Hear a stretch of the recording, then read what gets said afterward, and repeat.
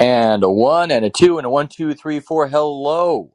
Welcome to Industry Talk. Welcome to House of Strauss. Welcome to a live call-in show. Welcome to me trying to talk too quickly, stumbling, bumbling. It is the first night of the NFL season, and we are joined by the one, the only, Ryan Glasspiegel of the New York Post. How you doing, Ryan? I'm doing good. How crestfallen is the New York Times that the apocalypse didn't come before football season started? I mean, this is a topic. Okay, we're gonna get right into it, and I think we've been given a good slate of topics by a listener. One apparently that you've blocked, Ryan, so you can't see him trying to produce our show for us. And this I always particular, missed it. yeah, there's a good slate. He's got a good smorgasbord, which includes Pat McAfee joining College Game Day, which might be good to get into later. But I want to start with the New York Times' war on football, Ryan. And I thought you were crazy. I thought maybe you were out on a limb with your contention that the New York Times hates football. Just why would they hate football? That makes no sense to me. And it's something you mentioned when the New York Times bought The Athletic, that you thought it wouldn't work because you thought the New York Times hates football. But increasingly, Ryan, I gotta wonder that maybe there's something to it. And can you introduce what we're going to talk about? Because you thought it was I don't know if it's Exhibit A, but it's in the evidence if you're making your case. So they did a piece today. It was by Kevin Draper, who we both like personally, although I don't think he likes me anymore. Oh, it's And unfortunate. so he wrote a piece in which he said he basically he talked about how popular football is, although he didn't really go into the nitty gritty of how much more popular it is than everything else. But he said there's some issues coming on the horizon. The median age of the viewer is 60, which I think is true for basically all the sports. The NBA is a little bit lower. Yeah. He said that there's less players in the who are playing high school football, which is going to decrease the funnel. And Yeah. he went through all of the scandals in the NFL, of which there are many. And he said that, they've been impervious to them for now, but how long can they be bulletproof? Do you have more to add about what the story summary of it? Well, there was an aspect of it I found to be quite intriguing as a contention, and I didn't agree with the gist of it. And I think that there are some things to riff on. But one of his contentions, and you'd hear it a lot in 2016, around that time, of high-end NBA triumphalism, and a lot of NFL doomsaying. And somehow Ryan has dropped off, and I need to get him back in there. But you would hear it a lot in 2016 that people aren't having their kids play football anymore. And so down the pipeline, this is going to undermine the popularity of the sport in the United States. And it's not a crazy contention. And the stat that Draper used was that it's down about 10% in terms of participation, youth participation in football. I just don't buy it, but it's not the craziest thing. It's not the craziest thing to believe that that because you would have fewer people participating in the sport, maybe down the road the sport gets less popular. I just don't think it works that way because, for one thing, football is only compared to football. It's not as though we're judging it relative to how great it's going in other countries. And we see that it's doing, the talent isn't as good in America, so we're less enthused about it. Number two, I think his contention is that the talent would get worse and the game would get worse. I think that games progress so much on the basis of knowledge and people learning new techniques that it would overwhelm any sort of demographic time bomb, as it were. I'm just thinking off the top of my head. Here's where the NFL is smart, Ethan. They saw this coming, and you know what? It really rises and falls on the quality of quarterbacks. Everybody else is important, yes, but nobody tunes into the game being like, "Oh man, I really got to see that center tonight. He's so great." Or a left tackle. It just doesn't work that way. It's quarterbacks. And they have just tinkered with the formula of the game to elongate the career of these quarterbacks by making it harder to hit them. And so you see Tom Brady playing at 45. Like we're at like Aaron Rodgers would be entering, the very end of his career until very recently, and he just won the MVP 2 straight years. Yeah. They have synthesize the game so that the quarterbacks last longer. And I think that more that like they last more than 10% longer. And that the way that they did that really heads off the issue that he's talking about, in my estimation. Yeah, I don't know if the correlation is all that strong as well. This is a great point that you're making, that they've made it a quarterback's game, and that anchors the sport's popularity. And I think there aren't so many parents who are terrified of their kid playing quarterback, and the quarterbacks last for a long time, and so they're this big presence in American life. I'm also just not sold on the idea that lower participation undermines the popularity. I don't know if there's much correlation between kids growing up trying to be UFC fighters and how much people want to see the blood sport of UFC, right? Yeah. Or if we're not going with a blood sport that has that inherent violent attraction to it, if you were to look at the former Yugoslavian countries, they've been in this demographic decline, or however you want to put it, or fertility decline, or they're shrinking in population for the last couple decades. And they're just churning out incredible NBA talent. So I don't know. I mean, there are probably fewer kids growing up in those areas of Serbia and Slovenia and Croatia than a couple decades ago, and growing up and playing basketball, but it hasn't resulted in worse players. It's just resulted in better players. So I'm not so convinced that that's an argument that really holds water. Although, again, not the craziest thing, and it's not the craziest thing to think that the NFL has some troubles ahead, but it's always the question of relative to what? What's the other sport really coming up on the horizon to challenge the NFL? I mean, maybe they have less market share than they want in the future relative to YouTube and things like that. But it's really hard to Video make the games. argument. Video games are Yeah. what sports need to be concerned about. I Yes. would posit that the market share of time spent playing video games has gone up astronomically. Have I looked at the exact numbers? No, I've not. But here's the basis of my theory, Ethan. When we were kids, did you know anybody whose parents played video games hours a day? No. Do you know a lot of people our age now that we're in our mid 30s, and like parents who play hours of video games a day? 'Cause I do. I was going to say I was going to say yes to help you, but the answer is still no. I don't know who Well, you're, I hanging out. guess Who has time we for have this. different networks, I guess, but I know several people who do, and I would bet you any amount of money that 35 to 55-year-olds are playing way more video games than they were 20 years ago.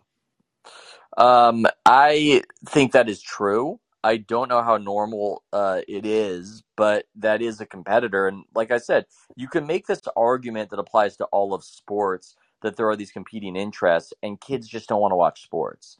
And that is something. But if we're talking about it in the specific context of the NFL, I need to hear an argument of what sport is really going to elbow it out of the way, because it's still going to be king in the United States of America. And that isn't changing anytime soon. And what's different about today's argument versus those arguments in 2016, in 2016, they were making arguments about these other sports overtaking it, and nobody can say that. The NFL beat the shit out of these other sports over that time period, Yeah, they over the last planted half their decade. flag on Christmas. Yeah. Like NBA went packing and running from Thursday nights in what was like a savvy move and helped their overall viewership because they didn't want to go head to head with the NFL anymore.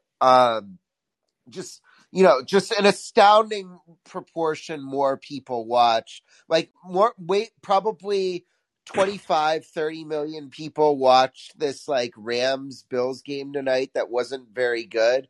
And the average NBA Finals game the last couple years has gotten like 10 million Yeah. viewers at most. Yeah, well, as we have said, and we're one of the few places that says it, which again I think is amazing, and I'm regarded as some industry freak for talking about it. The NBA lost half its viewership over that period of time from when, oh, here comes the NBA to challenge the NFL.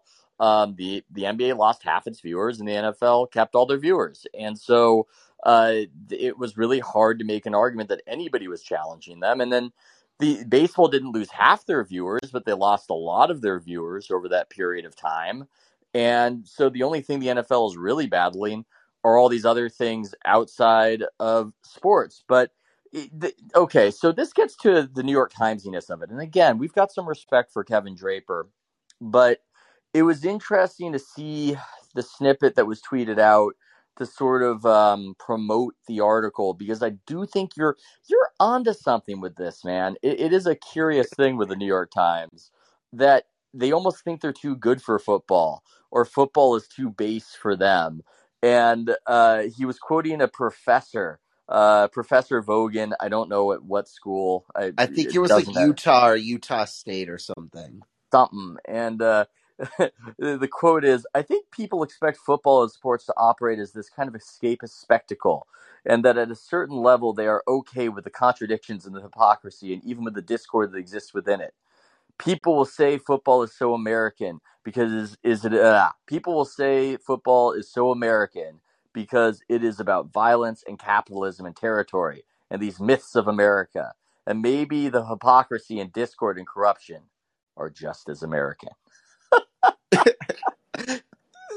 But mean, what I is like look, the man. country that like doesn't have injustice and hypocrisy, and why isn't anybody going there? Like, why are people clamoring to get into America, like risking their lives to like get here? It just our inflow is so much greater than our outflow. Look, man. None of these other countries were built with violence and territory. They were just kindly decided upon, these borders all over the world. I mean, I think maybe there's something to the argument. I know George Carlin has a famous routine of how American football is and how it maps onto the American mind. And there are these arguments. I'm not somebody who can really look down on people for sounding pretentious when they write. And I'm not talking about Draper. I'm talking about the professor, right? I'm not somebody who can do that. And yet I laugh because it does feel a little bit like overthinking it. And it's anything to just avoid. It's a really good game, man. If you know the rules, unlike a lot of Europeans, it's just a spectacle. It's a really well made game. They just the visuals involved in it, the stakes, how tense it is, how you can have these wild swings. I The mean, players like the scarcity too, and the players just you have to give your all in these games, because if you don't, you're gonna get physically mauled. yeah, yeah. Yeah, I mean it's violent. That's part of the attraction of it, and maybe you could say that America is a violent place, and therefore. But I would argue that people like violence, and if you were to make football a normal thing to watch in some of these other countries, I mean, the thing about it is the barrier of entry. And I wrote about being in Israel once and trying to just explain American football to an Israeli soldier, and I found it impossible, because it's similar to how with the language acquisition phase, if you grow up speaking a language, you speak that language, but it's really hard to acquire that language. You start explaining football to somebody who has no interaction with it, it's difficult. And I think that's the reason it hasn't translated so much like soccer, where everybody gets it the second they see it. But American football is better than world football. I mean, maybe I'm an ugly American for saying it, but It's I'm sorry. definitely It's I've better than sampled. basketball too. I'm sorry. I know everybody. You built your brand in basketball, but it just is. No comment. I would say that basketball absent great stakes is more enjoyable than football absent great stakes. And I do love the back and forth of the playoff series. So I'm not going to fully go there, but I will make the call on American football over world football. And hey, yes, it's subjective, different strokes for different folks. I just felt like I was lying to myself for years. I was one of those college hipsters who would wake up in the morning and watch, and watch But soccer. My I roommate would was a yeah. I would contend that the New York Times has been on this like NFL hating bend for like a decade now. And so that in and of itself is what made me skeptical that the people who run that organization are going to like successfully run the Athletic when football is just so far and away the most popular sport in America. What do you think that's about? Not the athletic part, which I have to be careful about, but the New York. Is it really just as simple as football to them is still something that is beneath them, and knuckle dragging Yeah, and I think they Neanderthal see and it red as state? I think they see it as human cage fighting, True. and which I mean, I guess that's what the UFC is. But I just think they see it as we look back on the Roman gladiators and say, oh, we're so much more sophisticated than them. And I think that the New York Times brass is of the belief that in like 500 years or whatever we're going to look back on American football as like we look back on like the Roman gladiators now.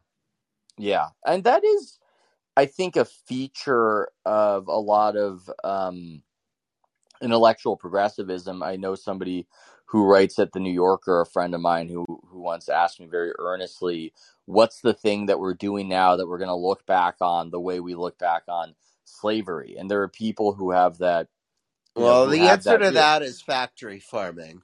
Well, yeah, it's a pretty good one right there. I would also argue that we kind of don't know, and that it might be something rather unexpected to us, and that there's also the other subversive question that people sometimes on the right ask, which is, would our ancestors be proud of who we are today? So there are different ways you could take this if you want to agonize over who you are and what you're doing, but most people don't. They just enjoy what they enjoy, and they enjoy them some football, and I don't see that changing anytime soon. To what you said, I think they've made some very savvy moves to protect the health of their sport, and the other leagues have not been as savvy. And what's funny is how the conversation about it changes. I don't think the media really acknowledged. I mean, look, if I were to critique Draper's article, and I think there were some valid points made within it, I would like the sports media that went down this road to revisit and go, what did we get wrong? And I haven't seen that, because there was a legitimate moment where this was everywhere, and it was New Yeah, it York was a Times topic of and discussion on First Take. Bomani Jones talked about it. Like a lot of people had this yeah, as, a chyron of will the NBA overtake the NFL and when? yeah, yeah. It was ESPN. It was New Yorker. It was New York Times. It was New Republic. It just so many publications were asking this question.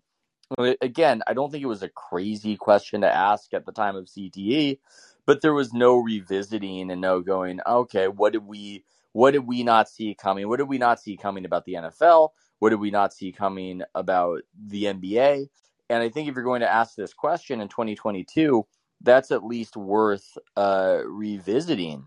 And I mean, we've been on this forever. I get annoyed in my own vain way about it, just how the the entirety of the sports media have just ignored massive changes in the public appetite. Tens of millions of people changing their habits, and we just have pretended it away because we have certain preferences of how we wanted things to go versus how they went. But speaking of You're things that are you're talking about with popular, the NBA, yeah. Yeah, specifically. Like there was a little bit of wish casting. They became the league that was okay to like, and it blinded people, I guess, to what happened. And we've gone down that whole road. I don't need to revisit it. I don't need to revisit how uh, Well, we were these so we're lonely. going to Yeah, talk about BYU, but have you yeah. seen anybody associated with the NBA weigh in on these people who got let out of their sentences early and then went and committed No, murder in Memphis this week? I have no, not. no. That is not part of. Well, this is part of the problem of the age we live in, where people have their general theory of what's wrong with the world and will just wait for whatever anecdote pushes that theory and will never talk about, well, on the other hand, or look at things happening in the macro. And so, no. And I mean, that is a whole other meaty topic that I did not anticipate us even getting into. That the NBA is involved in passing legislation for what they would call criminal justice reform. But when you're passing laws that deal with when you're letting people out of prison, these are life and death decisions. And maybe the laws are too draconian. Maybe they could be trimmed here or there, but it's a heavy responsibility. And I'm not sure that it's the type of thing that you want to own as a sports league. Now, I don't think that they've been involved in any successful federal legislation yet, though they have tried. So that hasn't become anything to really reckon with, but it is something to consider when we do see incidents like this, right? Well, yeah, you see any number of people in the sports media and the NBA on like really weighing in passionately on this BYU topic. We have not seen that with Memphis, which has been really with the word I'm looking for. It's like, reflective of what's happening in cities across America. Yeah, yeah, A microcosm this week. yeah. Well, Where we their had murder well, rate has escalated to like record highs, oh, and twice this week they had people who got out of their sentences early go out and commit murders. well, with Memphis, it's especially bad because overall we're in a better spot right now on the homicide question, not question, but just subject, than we were in the early '90s. Although we're backsliding in that direction, but not Memphis. Memphis, it's far worse than it was even at the peak of America's murder problem. So things have gone really bad there. And there, like you said, have been these horrific acts over the last week that have reached national news and are part of. I mean, this isn't just anecdote. That's what's frustrating, is that there will be some sort of incident that will be pushed on social media as evidence of the grand problem we must all care about. It will be the current thing, and it won't necessarily be attached to any broader trend. But in the case of this, as you're saying, we have the largest rise in murder, percentage wise, in 2020 to 2021 in our nation's history. I mean, that's massive. That's at least at this point about 10,000 additional murders and counting, and this wrecks people's lives beyond the people who are obviously killed. I mean, it's just so damaging to the families and everything else. And so it is rather amazing that there is zero concern paid to this, and it's just regarded as a topic where you're a racist if you express any concern about it, that you're going to be dismissed with pithily with you're saying, what about black on black crime, right? That's going to be the response to it. And so it's something that you're just not allowed to care about it. It's very unfashionable. It's very unfashionable to care about that topic. That's not a topic that the celebrities and the athletes want to talk about. And if I'm trying to be fair to them, Ryan, I'm not sure they know what's happening. I'm really not sure they even know what's happening. Yeah. All right, but like, so Dawn Staley, who cancels the like South Carolina BYU game over this volleyball incident. You don't think she knows that this is happening? Really? I She's really got to. don't. I don't know what she knows. So to what you're saying, the coach of South Carolina women's basketball team, she canceled uh, an upcoming game, right, between BYU and her team, based on this BYU incident, this alleged incident that has no evidence of having happened.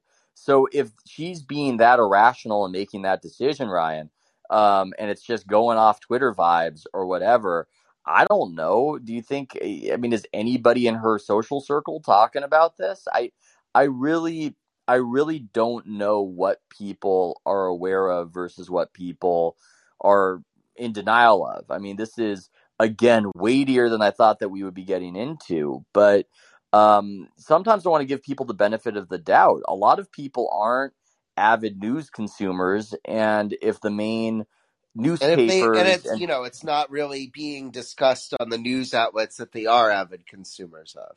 yeah, and it's not being discussed there, and it's not trendy, it's not cool. I mean, on Twitter, it's like the biggest story in America at one point was a woman in Central Park threatening to call the police on a black dude who was saying that he was going to feed something to her dog or something like that. That was like the biggest story. That was the biggest story in America that we were all supposed to care about. And so I think a lot of people naively suspect, and not suspect, a lot of people do naively think that if we're being presented with something in the news, that's because it's inherently important, if they don't really think about it too much. And I don't think that's the case. I think what's in the news is often curated arbitrarily, or arbitrarily, but for it's being curated for the sake of pushing a narrative or an agenda, and it's not necessarily indicative of whatever is actually troubling the nation at scale.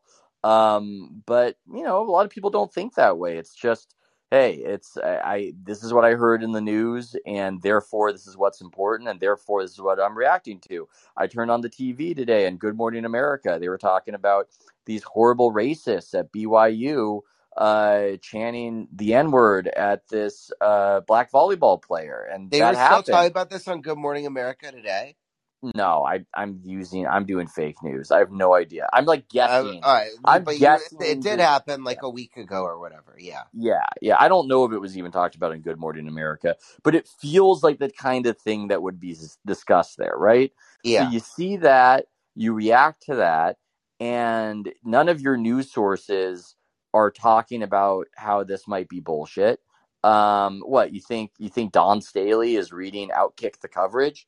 I don't think she's reading Outkick the coverage, and then I don't think she's necessarily looking at some of these she's not looking at the local Utah papers that are walking away from it. And in the case of this particular story, it's not like Jussie Smollett where they eventually caught him completely fabricating the story. You kind of can't disprove it. They've gone over all the evidence. They've gone over all the video. They can't find it being said, and nobody says it was said.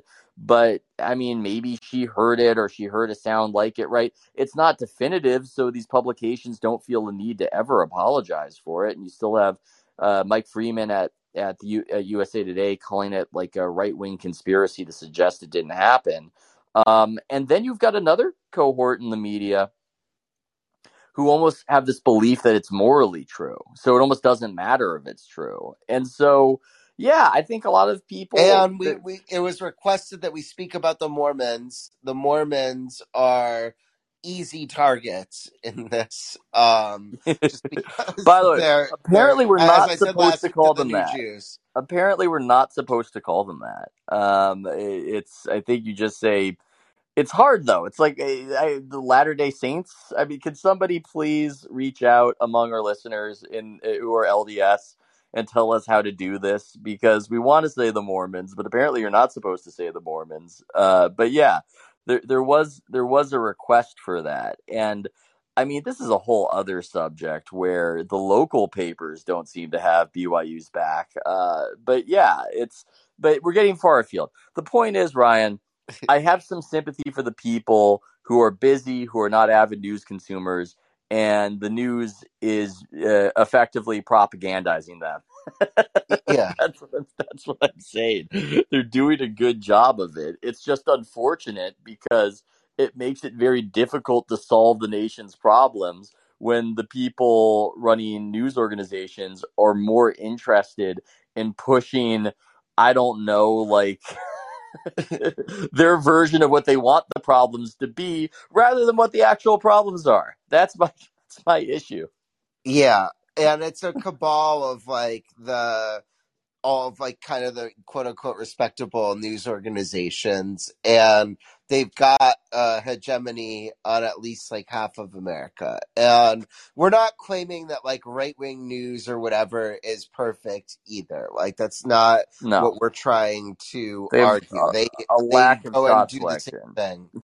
Yeah, Um, but it like I don't know. It's just tough because um when you look at what the problems that like we really need to solve are, I'm not saying racism isn't a problem, but like we have to really like we're in a period of like escalating violent crime that really does need to be pushed back on if we want to like continue to be like a functioning society. yeah. Well, that's a deeper question and one that was on my mind a bit when I was in the Mission District of San Francisco last night. I'm looking around, going, "Oh my God, this is I Am Legend. What is going on in these There cities?" was a fascinating lawsuit. I don't know if you saw it, but a group of disabled people are suing the city of Portland for not keeping the sidewalks clear of Hmm. encampments and debris because they can't safely pass through. And I think that it's actually this is going to turn into something that is like a pretty big story, and especially if it's successful, is going to be really replicated in places like New York and LA and San Francisco. I do wonder if the backlash to this will be very swift once we see that one city can pull it off, because people don't want to live this way. They're not into it. This level of entropy. But these are weighty questions. I have no idea, Ryan, how to segue to Pat McAfee going on College Game Day. I mean, how do I do that? I can't. I can't pull it off. I'll go. You I'll know. go. Mac, like Yes. Yeah. I Yeah. Yeah. heard Francesa do this earlier. They were like talking about the Jets. It's like, by the way, the Mets should not have retired Millie Mays' number, and just like total hard pivot. And that guy is a long-term pro. If he can do it, we can do it. Yeah. So Pat By the McAfee. way, America's cities are falling apart. Nobody in the media seems to care, and they want to be in denial of it. And Pat McAfee's going to game day. Game day. So this is two different stories. It's a micro McAfee story, and it's a macro ESPN versus Fox Sports Cold War in college football story. Um, so McAfee has had really, I've got the hiccups at the worst possible time, but Eh, McAfee has had a meteoric rise in media. He retired from the Colts to go to Barstool. Michael Wilbon called him an absolute moron for doing it. He quit Barstool because he felt disrespected by the layers of management in between himself and Dave Portnoy and Erica Nardini. So his issues weren't with those two, but the people who were managing him in between them, because he didn't think they were respectful of his time and his business acumen and whatever. He starts his own show, grows it to the point where FanDuel pays him $30 million a year. He becomes the lead color commentator for WWE. Then he works out a deal with his former teammate Peyton Manning to do like the Manning cast, but for I don't know 8 or whatever big college football games on ESPN. And then all of a sudden, a week into college football season, my colleague Andrew Marchand drops a bomb that McAfee is joining College Game Day. And so Game Day has an issue where Lee Corso is getting up there in age. They're probably going to lose Kirk Herbstreit from that show too, because he's currently doing Thursday Night Football NFL on Amazon. and the ESPN College Football Game of the Week. Holy shit. Lee Corso is 87. Sorry, continue. I didn't know he was that old. Yeah, 87? he's remarkable for 87. Everybody complains about him and wants everyone to be like a flawless broadcaster, but yeah, he's a marvel. And so they have some pieces going forward that they're going to need to replace. McAfee is high energy, and ESPN and Fox are in this land grab for college football supremacy. For like a long time, College Game Day was the only game in town. Fox launched Big Noon Kickoff. They added Urban Meyer to it. It's hosted by Rob Stone, Simsbury, Connecticut, Simsbury High alum. Um, the it's not that they're beating Game Day every week or even many weeks, but they've beaten them some weeks. So all of a sudden, Game Day has competition for the first time in forever. And ESPN has the SEC and ACC, which is poaching teams from other conferences, especially the SEC. Fox has the Big Ten, which just poached USC and UCLA from the Pac-12. These two networks are really going at each other for college football market share, and so McAfee becomes a very valuable piece in that land grab. I just love you powering through the hiccups with that amazing expository. That's very impressive, Ryan. I'm curious about McAfee's secret sauce and the explanation of his dominance because he's got something. I don't even know what it is. He's just got this. He's funny and he feels just there's something just genuine about him. There's something likable about him, but it's almost ineffable as to why he is a potential star on the level of a Charles Barkley, maybe just in a different way. He's just a unique character, and it's not like anybody would say, "Hey, this guy's got the best analysis out there and can really break it down." Though he has played in the NFL, and maybe he could. And he's a Pro Bowler at his Yeah, position. he is a Pro Bowler at his position. That is true. And he's very humble with how he approaches it. He doesn't want to show off that he's the smartest guy in the room. He almost has fun with this character of he's kind of the dumb bro in a way. Like I don't think he's dumb. He's obviously very sharp, but he wants to make you feel comfortable in that way. He's very deferential to the NFL stars that he interviews, and I'm just curious about him now, about how he has managed how he has managed to build this, what it is about his persona that really works. Because yeah, I had a sense that he'd become a superstar, and it makes sense that there's this bidding war over him. But now I'm almost looking back on it, and maybe I want a pretentious New York Times story written about how did this guy come to be. Hell, why am I saying New York Times? House of Strauss. I gotta get on this. Yeah. So he is relatable and he's authentic. He treats his cast of producers well, includes them in the show. And it's also, I don't know if you ever watched wrestling, but like there was this guy like Mr. Perfect, Kurt Hennig, who his gimmick was like that anything that he wanted to do, he excelled at. And I think McAfee is a little bit like that in the sense where he's wrestled a few matches for WWE. He did not train for like a very long time for it. And then he enters the ring in really like the major leagues and was exceptional at the art of the genre. And so there's the sense that like anything that he like wants to tackle, he can excel at, but you root for him because he seems like a normal, relatable guy. And then he Yeah. also like impossibly high energy. And I think that a lot of like the people we see on sports TV now are a little bit like, I'm not going to call them opportunists. That's like a little bit too far, but there's some professional cynicism in a lot of the presentation that we see. They're like perfectly manicured. They're wearing like suits and ties, or they look like they were drama kids in high school.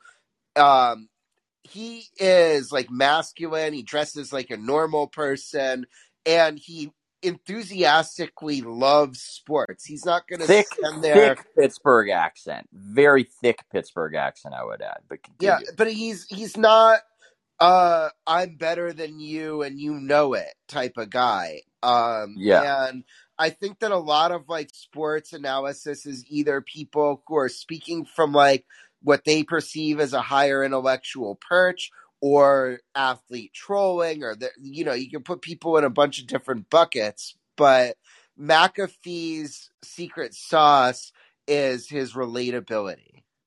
And wearing a tank top while broadcasting, as at least when I've checked in on the show, seems to happen at least 80% of the time. The energy with him is just so immense that he's often just like gripping a baseball bat or just grabbing something as he's doing the show. And yeah, that's something that really Yeah, translates he for looks him. like someone who just could not stand sitting in social studies class. Yeah. Well, and this is one of these guys where he's big on YouTube, but he's not a household name yet, which is a No, he's a topic household name. I think he's about to be. I mean, like to us, we know about him. If he were to walk around, I'm sure a lot of people would recognize him. But he's not something that I mean, I've your seen dad like for probably the heard of. brand shirts in the airport. That's my litmus test on if somebody's big. Does your dad know who he is? Definitely. Okay. Well, I failed that test. Maybe he is. Maybe he's a My household my name. I mean, dad is a very high volume sports media consumer. yeah. There's no chance my dad knows, but my dad's not really a football fan, so he's not really the best test. I mean, it just seems like it's good for him to My get dad some, watches him with Rogers every week. Like he like texts me that it's coming on. yeah. And I think that those were big for him, even if he had already built up his brand and he'd built up his show. The Rogers interviews being national news, I And think well, was probably pretty he helpful. lets Rogers say his piece. He doesn't like try and be, like investigative journalist with him. I think there's something to the fact that he lets newsmakers say their piece and make news. Yes, yes. We haven't even talked about AJ Hawk. I mean, what's his whole role in this? I mean, that's the whole thing. I'm curious He about the show smokes where a he's cigar and probably gets about like 15% of the market share of the airtime, but it works. yeah, it does. It works. It works for him. Whatever they're doing, it works for them. And it's interesting that it's a college game day thing, not an NFL thing, because that to me would have seemed a little more like the natural progression of it. But hey, Well, shout he out Pat said that like McAfee. the heads of networks just don't have interest in him, basically. But I guess that must have changed very fast with ESPN. And granted, he was already in their like Well, he family, was so to saying that speak. the way he presented it, it seemed like Jimmy Pitaro was aggressively wooing him. So I mean that's a pretty high up guy to take an interest in you, the guy running ESPN. Look, all I know is Pat McAfee doesn't Did know you me from listen to Dick Ebersol with Simmons? no. You I feel should, like I would but love that. so I don't remember what Simmons asked him, but Ebersol just went into like an unprovoked tirade about how Pitaro has cleaned up John Skipper's mess. And I think John Skipper did some like very good things at ESPN with the way that he saw like live rights becoming so important. I don't think that he gets enough credit for that, but Yep. just it was very entertaining to hear Ebersol like viscerally offended by how Well, Skipper ran ESPN and like doubly praise Pitaro for like quote well, cleaning up his mess. That was like I worth the listen. I tend to take the perspective that these guys at the very top, though they might be employing a strategy I'm against, often have a remarkable skill set and a remarkable knowledge of their own industry. I heard Skipper on a podcast with Lebitard where he was talking about the various TV rights deals involved in the crazy breakup of all these college conferences, a topic that I don't have. You have more interest in that topic than I do, but I found myself just entranced just to hear the way somebody who actually had to think about doing these deals talked about them. And I'm not somebody who was, I'm not somebody who looks favorably upon Skipper's reign at ESPN, but it was just a reminder of, oh, somebody who gets that position is in it for a reason, right? That doesn't mean that they're doing the job they should be doing or making the decisions in this high pressure job that they should be making, but they're there for a reason. They have a skill set, and so I would recommend I'd recommend that episode if anybody can look it up of Lebitard and Skipper. But yes, I would love to hear Ebersol crushing Skipper because I don't know. We rarely It's get funny. insight. It's funny to hear these like kings of industry go out at each other. Okay, It doesn't can happen you very read? often. I'm going to listen to it, but can you retell just a summary for the listeners right now of what did Ebersol think that that Skipper did wrong? He And for didn't. those who don't know, Ebersol ran NBC Sports. For those who don't He know, didn't specify, but I think it was really just well, Simmons interjected that like the relationship between ESPN and the NFL was hanging by a thread, and I think maybe if we can go to like a couple derivatives later, maybe that's why all of these conversations about when the NBA was going to pass the NFL might have been happening on ESPN's airwaves, but I think it was mainly that, which was that with Monday Night Football was just getting these like horrendous games, despite the fact that they were paying twice as high a rights fee as anybody else for the NFL. And yeah, I get it that the reason for that wasn't to like get the blockbuster games so much as the fact that they could use it to hold like the Comcast and DirecTVs of the world over a barrel for higher sub fees, but he really didn't specify other than just saying ESPN was a mess that Pitaro had to clean up. Hey, well, I know who I want to ask on the old House of Strauss. Well, a lot of people He involved has a in this book to conversation. sell, so you can probably get him. Okay. Hell yeah. Yeah. Okay.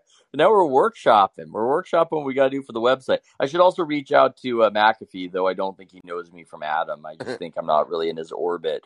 But I would love to get some insight on what the hell he's doing with his career. Hey, have we done the episode, Ryan? Is there anything else? Is there any subject? Oh, yeah. The guy who was. I don't want to Okay. talk about that yet because I have to fact check my thing to make sure that it's right before I go public with it. Because Okay. it was this is a tease, but there is a sports TV rating that was astonishingly low, and I have to make sure that I'm 1,000,000% sure about it before Okay. I We talk won't about talk. it. We won't talk about that one. Rich Big Doinks, who attempts to produce our show. The topics on here, some of which we have covered. Gottlieb and Freddie Freeman case. I don't know about that. Donovan Mitchell trade and the Knicks' inability to get stars. How much it hurts the NBA not having the Knicks be relevant. I mean, you can go to A House of lot. Strauss and read. It does, and you can go to the House of Strauss and read an article about that. The Bears moving to Arlington Park. I don't know anything about that. That seems like a Midwestern Glasspiegel kind of thing. I have takes on it, but I don't know that people care.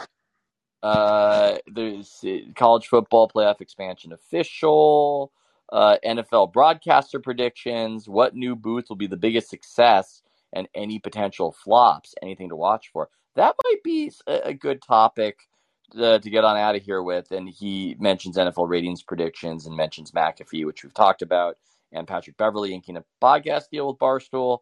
I'm not too interested in that. How about the broadcasters? That's what we'll end on. These broadcaster wars, I feel like people cooled off on Romo. Romo mania is dead, right? And I He don't know why. stopped predict. The coolest thing about Romo was how he predicted what the offensive plays would be before they happened, and he stopped doing that. Why did he lose the ability to do it? I don't know if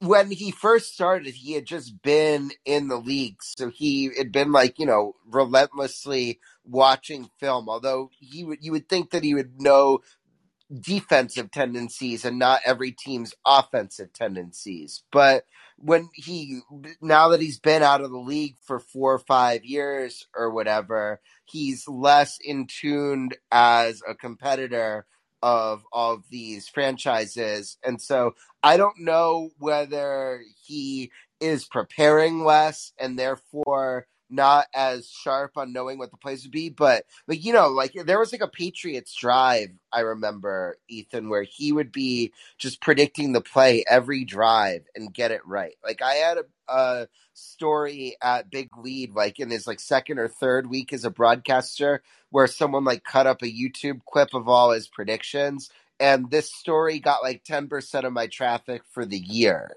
And so he stopped doing that. That was really cool, and that's why people aren't as into him anymore, is my theory.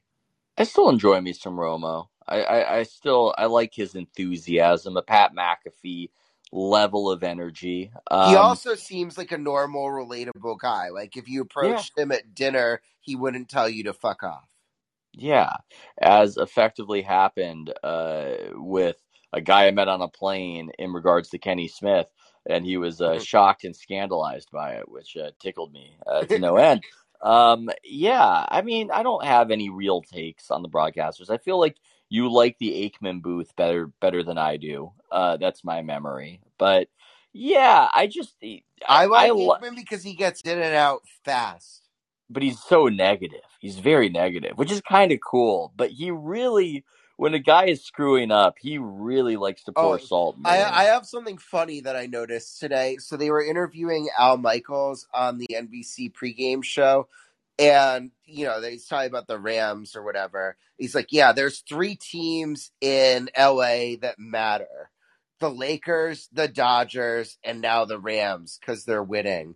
And then Mm. Maria Taylor, I think, or maybe it was a different host, had to remind him that he's broadcasting the Chargers next week Oh on my god. Amazon, and he just Uh, totally no-sold them as like an entity of mattering at all. And he's the I only mean, but person come who on, could get away with that. spot the lie. Spot the lie. It's they don't But matter. but like, if they had Joe Buck on that spot or whatever, like imagine, he's calling the Chargers game next week, he would put it in there even if he Yeah, knows that it's kind of go bogus. go back to San Diego Chargers. Go back. You at least had a base of something. You were nothing in LA. It's just ill-conceived move. We talked about the good moves the NFL has made. That one right there, I do think is a misstep. You can accuse me of bias, having grown up a Chargers fan in San Diego, but it sickens me to see them, to see that particular brand with the same colors and everything else just languish. Anyway, hey, got anything to plug? Anything? Anything as we get on out? No, I have nothing coming up, although I did have I my story on the Broncos offensive lineman whose wife just reached 1 million TikTok followers went up today. I appreciate that Yu Yang appreciated the Mike Francesa and Mad Dog rant about Willie Mays, because I wrote that up and I thought that was really funny. No, I don't have anything else to plug. Do you have anything to? I gave a non paywalled podcast with Casey Kiernan, who's a YouTube NBA content creator who has hundreds of thousands Oh, of subscribers, and I found a lot of overlap in our processes, and it was a really good conversation. He talked about nearly killing himself with addiction and pulling out of it and turning everything around, and so that one just went up today. I would recommend it highly, and there will be more content coming on House of Strauss, real quick, including. I wanna talk about like my Mr. Beast experience from this past Wait, week. oh my God, yeah, come on, tell us So, about it. I I wrote a story about like Nickelodeon or whatever last week that Nate Burleson's daughter was joining this show with Burleson and Adam Schefter's daughter on Nick, where they cover the NFL. I had reached out to Nick PR to figure out all the ages of all the people and a couple other things. And then when I published it, I was like, my kids love Paw Patrol, which is on Nickelodeon. And she tells me that, oh, you should go to the Nick Universe in Jersey, because she assumes that I live in New York because I work for the New York Post. I don't, but I was going there last weekend anyway. Hmm. So we went to the Nick Universe at this mall at the Meadowlands that is owned by the people who own Mall of America. So it's like adjacent to MetLife Stadium where the Giants and Hmm. Jets play. And we get there, and there, Ethan, there's like a half hour of traffic to park at the mall. I've never Mr. Beast seen is big anything time. like it at like Black Friday, Christmas, anything. I've never seen anything like this to just park at a mall. Like their garage wasn't full, but we figured out that we could pay $5 to park in the Meadowlands like Jets parking lot, and just be done with sitting in traffic. So we pulled off and did that. And this parking lot is, mostly full. Now, are all the NFL parking lots there full? No, but this one like had a good amount of cars in it. And so we get in there, and it turns out that Mr. Beast, who's this YouTube star, is opening his first He's physical not restaurant. he's not this YouTube star. He's like the YouTube star. He is the guy right now. I mean, this guy.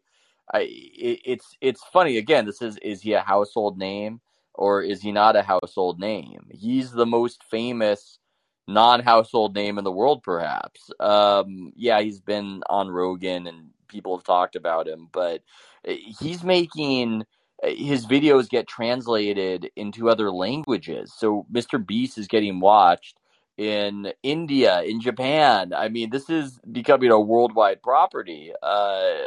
This guy doing these elaborate YouTube videos. So we get into the mall, and there's like the longest line I've ever seen to eat at his hamburger restaurant. And by the way, it's like been an existent ghost kitchen, and I've had it, and it's fine. But this line is like thousands of people long. And so when we finished with like the Paw Patrol world or whatever, there's still just thousands of people in the mall who like aren't waiting in line anymore or anything. 3 levels of this mall, there are just people standing there chanting for Mr. Beast, hoping that he'll like come out of a door and wave to them. It's like they're not going to meet him, they're not going to get his autograph.